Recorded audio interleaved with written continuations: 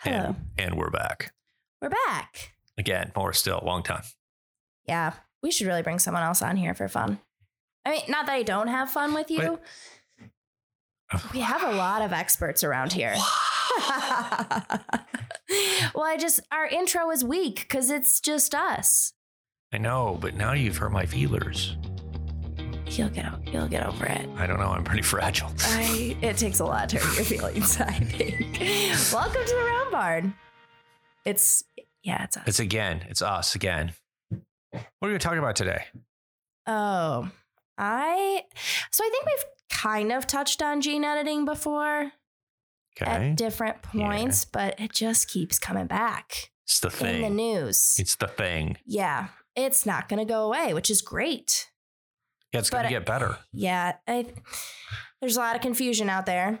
The animal livestock groups are pretty optimistic right now with some different resistant animals, BVD, PRRS-resistant pigs, and some promises and optimism that the industries have about having specific disease-resistant animals. But it's tricky. We're in a tricky spot. Science is advancing faster than human acceptance. In many ways. Yeah. Yeah, and gene editing is one of those things. Yeah. Well, let's talk just 2 seconds about gene editing. Let's. So it's gotten commingled with the idea of genetically modified organisms. Yes. So GMOs are best on really only on the crop side at this point. Mm-hmm.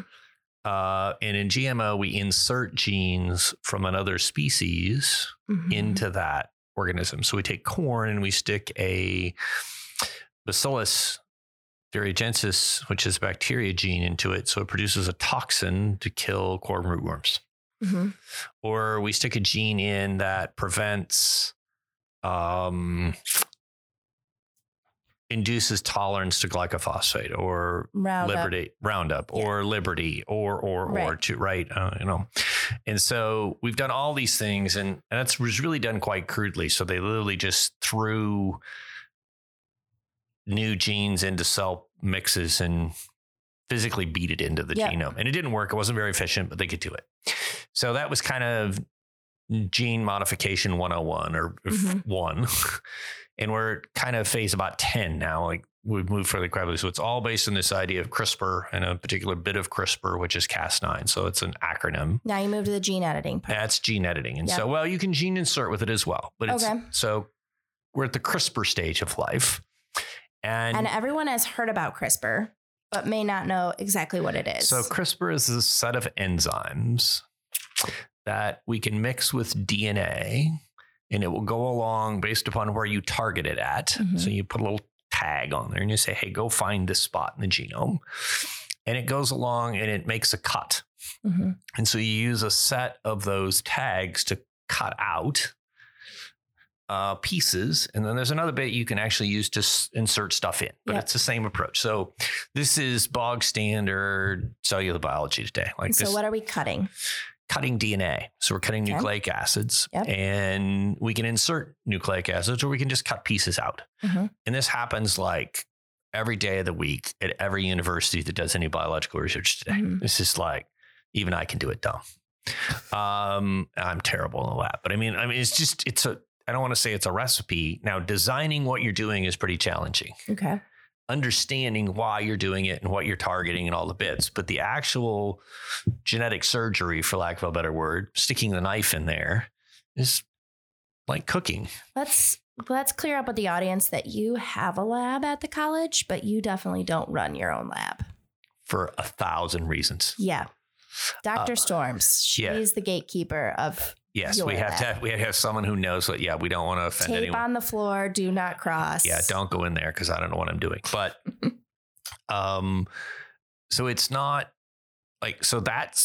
What CRISPR lets us do is actually cut out bits of the genome, and that's really been the way we've done a lot of this. And so it's being used everywhere, including human medicine today. But we've now decided we're going to stick it in animal medicine. Yeah, and we're always late to the party, but. Because of cost. Mm-hmm. But so I think we've talked about the PRRS genetic resistant pig before. So basically, when we think about a virus, so a virus is a bit of genetic material, RNA or DNA. It can't replicate on its own. It has to get into a cell to replicate. To do that, it needs what we call a receptor on the surface. So it has to have a little lock, and it's the key that sticks into that, and it gets sucked inside the cell. And in the case of many of these viruses, they have to cross not just the cell membrane, but probably the nuclear membrane as well. They have to get into things to do replication. And so what they figured out with PRRS virus was there was one particular receptor that was really critical for replication of the virus. And they just took it out, went in there, and they didn't take it all out. It's a quite big protein. And they just went out, right? So DNA makes protein. So the receptor is actually protein, but it's encoded by DNA. And so, and the basis of all biology is DNA is transcribed to protein via messenger RNA. There's a lot of science for us. I know, but it's DNA, the record of what should be. The messenger to take it from DNA to protein is this stuff called messenger RNA, mRNA. We've heard about that with COVID vaccine. Oh, yeah. That's the messenger. And then there's some enzymes that take that code and make it into protein. So mRNA is a copy of the DNA, but one-sided, not two-sided. And so they go in and actually just clip a little bit of the DNA, clip the library. And then when the mRNA comes along, it doesn't work. Or it comes along and it makes a bit of protein that doesn't have the right pieces. So it's folded differently. It doesn't work, et cetera. So with very, very small amounts of removal, we can change the function of a protein. This is actually how all of biology works. When we talk about mutations, or we talk about changes that occur over time, it's the same mechanism. You're losing or adding little bits. You're just not mechanically doing it. You're not targeting. So when we do natural selection in animals, we are selecting for specific changes in that DNA, specific different bits of DNA. And so we like that one and not this one. And so we take that version, take that. We pick this library, not that library. And so what we're saying is instead of waiting for the right library to occur, we'll just stick a knife in there and cut out the bit we don't like. And those things occur naturally. We're speeding up what would occur naturally. So we know, like in the case of PRRS, there are some pigs that already had this mutation. Resistant, naturally resistant. Unfortunately, it is so rare that it's not economically or population-wise useful. And to be able to go find them. To find them and right. It's such a low frequency gene. That's the same thing. Like some people just never get the chicken pox, unvaccinated, exposed, completely resistant. They have a bit of a broken protein that doesn't let that chicken pox get in there. So we just created the broken protein is really what we did. And so they've done that for PRRS, and that's getting closer to like porcine recurrent respiratory. We've now done it for BVD, or bovine viral diarrhea virus in cattle. And so those are examples where I went in and just took a knife and cut it out. And these things have like huge potential to improve animal welfare. Two of the biggest drags on we think the biggest drag on animal welfare is often disease. And we can take away probably the most significant disease in pigs and probably the most significant disease in cattle. You just snapped. Why aren't we doing it? Well, we're not. It's a loaded question. For two reasons. One, we're not as clever as we'd like to be. So I said this is really easy, and it's really easy to do the bit, but to get it exactly right and clip exactly the right bit and know you've only clipped the right bit, it's actually not a minor problem. So doing it is hard. And then we got to convince people that that's safe. And this is where science runs into public policy and public perception. Obviously, we're all aware of the controversy surrounding COVID vaccine and the use of mRNA vaccines. And that one seems pretty straightforward to me. And and so here we're going to run into another one. And so it's that science the public accepting science becomes the hard bit. And to me, the interesting thing is we are doing this today using CRISPR in a couple of ways for human health that are really exciting. Right. That people haven't asked a lot of questions yet, or maybe they're asking questions, but they're like, it's so bad, I should get on with it. Do you think that they know? Do you think people know that we are close to curing sickle cell? No, I don't think people know. I also think people, so we should not let that hang. Yeah. So we can use CRISPR today to go in and do like a bone marrow transplant. Mm-hmm. I don't understand all the details. I've just read a bit, and this is obviously outside my wheelhouse, but we do bone marrow transplants all the time. So we go take a piece of bone marrow out of you, mm-hmm. put it in the freezer.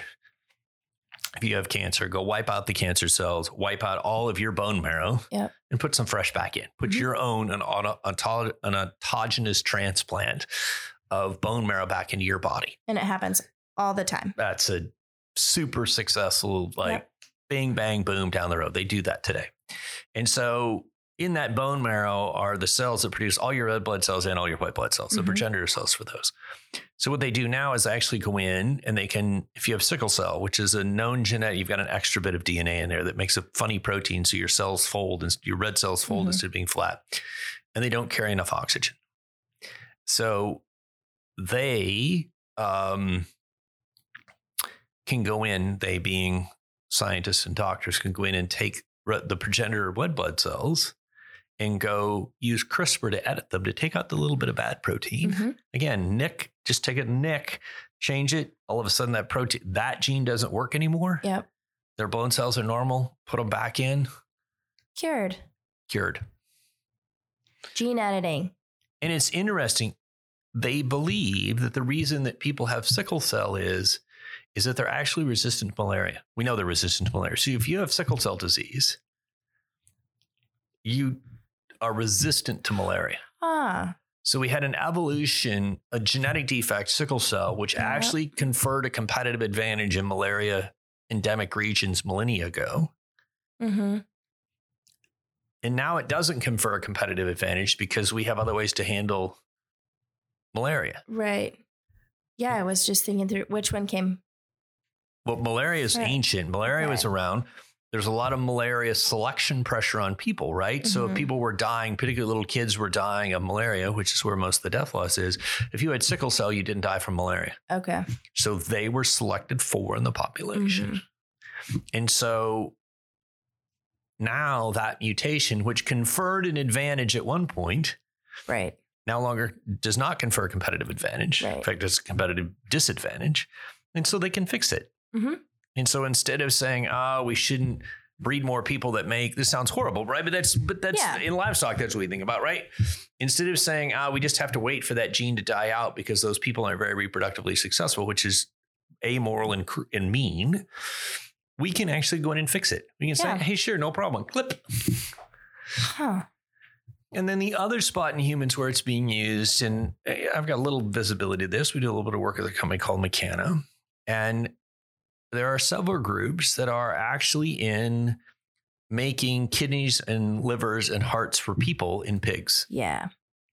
And so they're going to take, they've taken pigs, and pig organs don't exist in people because we have these things called surface leukocyte antigens. So we have these proteins on the surface of our cells that our immune system recognizes as us. Mm-hmm. And so pigs have a couple, 3 of antigens, swine leukocyte antigens, mm-hmm. that don't match up with human leukocyte antigens. Okay. So when you put a pig organ in a person, rejects. That's the rejection. So it's immediate rejection. Yep. It's not like, I took Kaylee's kidney and I'm a bad. Some antibiotics or I took Kaylee's kidney and I have a minor thing and I can manage that with anti-rejection drugs. Mm-hmm.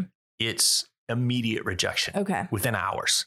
Really? The immune system says, it doesn't know that it's any different than anything else foreign in the body. Okay.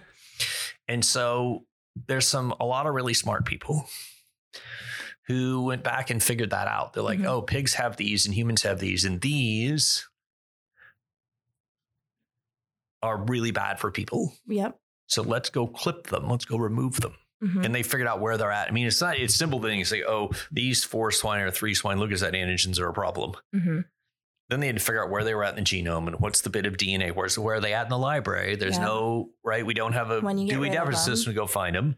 So then where do we find them and how do we clip them and which bit can we take and which bit can't we take? Then what happens when we take it? Yeah. And what other things do we get, et cetera. So they've done this. So there's double and triple knockout pigs today. And there was one in the story of Mount Sinai, the group that's done. There are other, we've had this company we had the good fortune to work with a bit. They've had them in monkeys for years, but monkeys are the right model to test these things in. Mm-hmm. They reject things very quickly. And so it gives you a lot of, and that's the pre-human studies. And so they're moving to human studies now. And it's, we're not tomorrow, but in 5 years, we're going to have pig kidneys or pig hearts or pig livers. Yeah. Specifically produced to solve the organ transplant problem. That's awesome. Now, anybody think those kidneys are going to be good for 40 years? No, but most people die of kidney transplants because they're on the waiting list and we don't get them a kidney before they. Yep. So if I can bridge them 4 or 5 years. Yeah. Okay. Maybe we get another technology, right? Absolutely. So here's another example of where CRISPR has been so we're tying genomics, understanding where the genome is, which is what this is all based on, with this enzyme process. Mm-hmm. With some really other clever people thinking about clever problems and saying, hey, listen, we can solve that. So I think people haven't gotten cranked up about editing pig kidneys to stick in humans, although there's some pushback, which is interesting. And they certainly, I don't think, have been cranked up about curing sickle cell because like, oh, that person's suffering, we should do it. Right. And it doesn't infect me. Yep. It's a little NIMBY thing, right? Not in my backyard. Wait a minute, you're editing my food? Yeah. Whew, I don't like that. Yeah. And seeing it as your food instead of an animal that someone manages and cares for in order to become your food before that. Yeah. And people don't want to think about that. Yeah. Most people don't. Even if they know where their food comes from, they don't want to think about Wilbur. I want Wilbur to live through PRRS so he can become a pork chop. Yes. I don't want him to die a sad PRRS death. Yeah. And so that's this whole thing, right? Like if our job is to be super stewards of our animals under our care and alleviate suffering, right? The hard bit, and veterinary students don't understand, like all of my patients are going to die. I just want to name the day. Yeah. So what I don't want is an unpredicted mortality. Exactly. And it's not just that unpredicted mortality is bad economically. That unpredicted mortality is bad for the animal because it probably suffered before it died. Nobody likes to be sick and then die. Yep. And so how do we, to me, the CRISPR thing for disease prevention in animals is a huge welfare discussion. Yep. More than it's not an economic, the economic value of PRRS elimination in the long term is zero. Explain that. Commodity market. Okay. If everybody has it. If everyone has it. If everyone has it. Yep. It's not a competitive advantage. That makes sense. So is the industry more efficient? Yes, the industry is more efficient, but because it's a commodity market, price will resort back to net zero profit, right? So there's some short-term economic. It'll just be built into the genetics of the entire industry. And it'll be built into the pricing the entire industry, right? So we have an advantage today economically when we have more disease because we have fewer supply, price goes up. Mm-hmm. Well, if we have a steady supply, right? If we produce more pigs, price is going to go down. So we'll have to revert, blah, blah, blah. So if you just look at market theory, over the long haul, it's not a competitive advantage. Mm-hmm. It might be for the consumer because theoretically we produce pork cheaper. Yep. Or beef or whatever. But it's certainly a welfare thing. Yep. And then we've got this other bit in cows, which is nobody's talking about, but is maybe more exciting. And that's we can make any cow polled tomorrow. So I know what polled is, but just in case. No horns. No horns. And the interesting bit about the poll trait is it's a dominant gene. So it's not the absence of horns. It's the presence of a gene that prevents horn growth. Okay. So with classic kind of Mendelian genetics, right? We always think about homozygous, heterozygous, and you can be homozygous polled or homozygous horn. Yep. But a heterozygote between those two is always polled. Okay. It's dominant gene. Yep. So one copy of the gene is enough to suppress horn growth. So unlike disease resistance, where we're moving a bit of the genome to make something horn, we got to stick a little bit in. So the good news is Angus cattle are, as a breed, 100% polled. So they have 2 copies of the polled gene. And so we've bred black. Angus are black. We bred black cattle across all these other breeds, and we basically polled up a whole bunch of breeds. So most of the beef breeds today, we can get a polled version of that, partially because we either stuck black in or because there were some naturally occurring polls. So Herefords had naturally occurring polled animals. The 2 biggest groups of cattle, 2 biggest breeds of cattle that are not polled today are dairy cattle. So Holstein Friesians, and Jerseys. Okay. And that's the 2 dominant dairy breeds. They are both naturally horned. Okay. There are a few animals that are polled in those breeds. Polling occurred, but they're not very productive. Okay. And so I can guess why you don't want horns, and it's an injury risk sort of thing with handling and with the animals toward each other when they're aggressive and getting them hung up on equipment and that kind of thing. So it is an animal welfare choice that you would not want them to have. And none of them have horns today because we disbud them. Yes. We take them off. Yep. So painful for the calf, no matter how we do it. And we do it in dairy calves very, very early. So the horn isn't actually grown into the skull yet. I mean, the horn grows into the frontal sinus, right on your forehead. So that big sinus right above your eyeballs is where it is in a cow. And so it's just a piece of skin when they're born. So if we disbud them, we take the horn bud off, but it's still, it's uncomfortable. I got to either burn it. It's a process. It's a process, surgical process, right? And so I can breed it off of them. And so I can take an Angus gene now, a cow gene, and stick it in the Holstein. And tomorrow, all of the offspring in that line are polled. Huh. And the good news with Holsteins is because we use very, very few bulls, it's all artificial insemination. I can poll a few genetic animals and change the herd over very, very quickly because of the dominance of a few elite animals in that industry. Yeah. So that's really exciting to me. Yeah. And it's not a GMO, it's a cow gene. Yep. I'm just accelerating the selection of that by sticking it in instead of. Right. And another interesting piece to this whole gene editing is it's good for the animal, the welfare pieces, animal health improves, but you also get a decrease in antibiotics with a lot of these different disease resistant opportunities, which none of us want to be using antibiotics. They cost money and there's withdrawals and all those pieces. So there's some positives there, just better utilizing the resources that we have. Yeah. And less mortality, right? So that there's 2 big problems with mortality. One is the animal suffered, which is the biggest one. But from a sustainability standpoint, that animal consumed a lot of carbon. Oh, yeah. And we didn't eat it. It was unproductive carbon consumption. And so lowering mortality or even suffering, poor growth, whatever, from disease, not only has a welfare effect, it has a carbon effect. Yep. So it helps move our food chain down a path of using less carbon. Yeah. And none of us want to talk about that. It's a fact. We're going to have to figure that out. Yep. And so, because our customers are going to demand it. And so here's a chance for us to do I don't see any L's. There's no L's in this, no losses. Yep. This is all W's. If we can convince everybody we're doing it for the right reasons. And I think that's really the take home. We're not doing this to make money. Right. We're doing this to actually make the system better, make our animals better, make it better on our people. Nobody likes to watch sick animals. Right. And at the end of the day, that makes a more sustainable food system. Yep. So what do you think is going to come first? Is it going to be a solution that humans have to face in human gene editing for acceptance in protein gene editing? Or are we going to be able to push through the message to the consumer that this is the right choice? I think, trying to read the tea leaves, that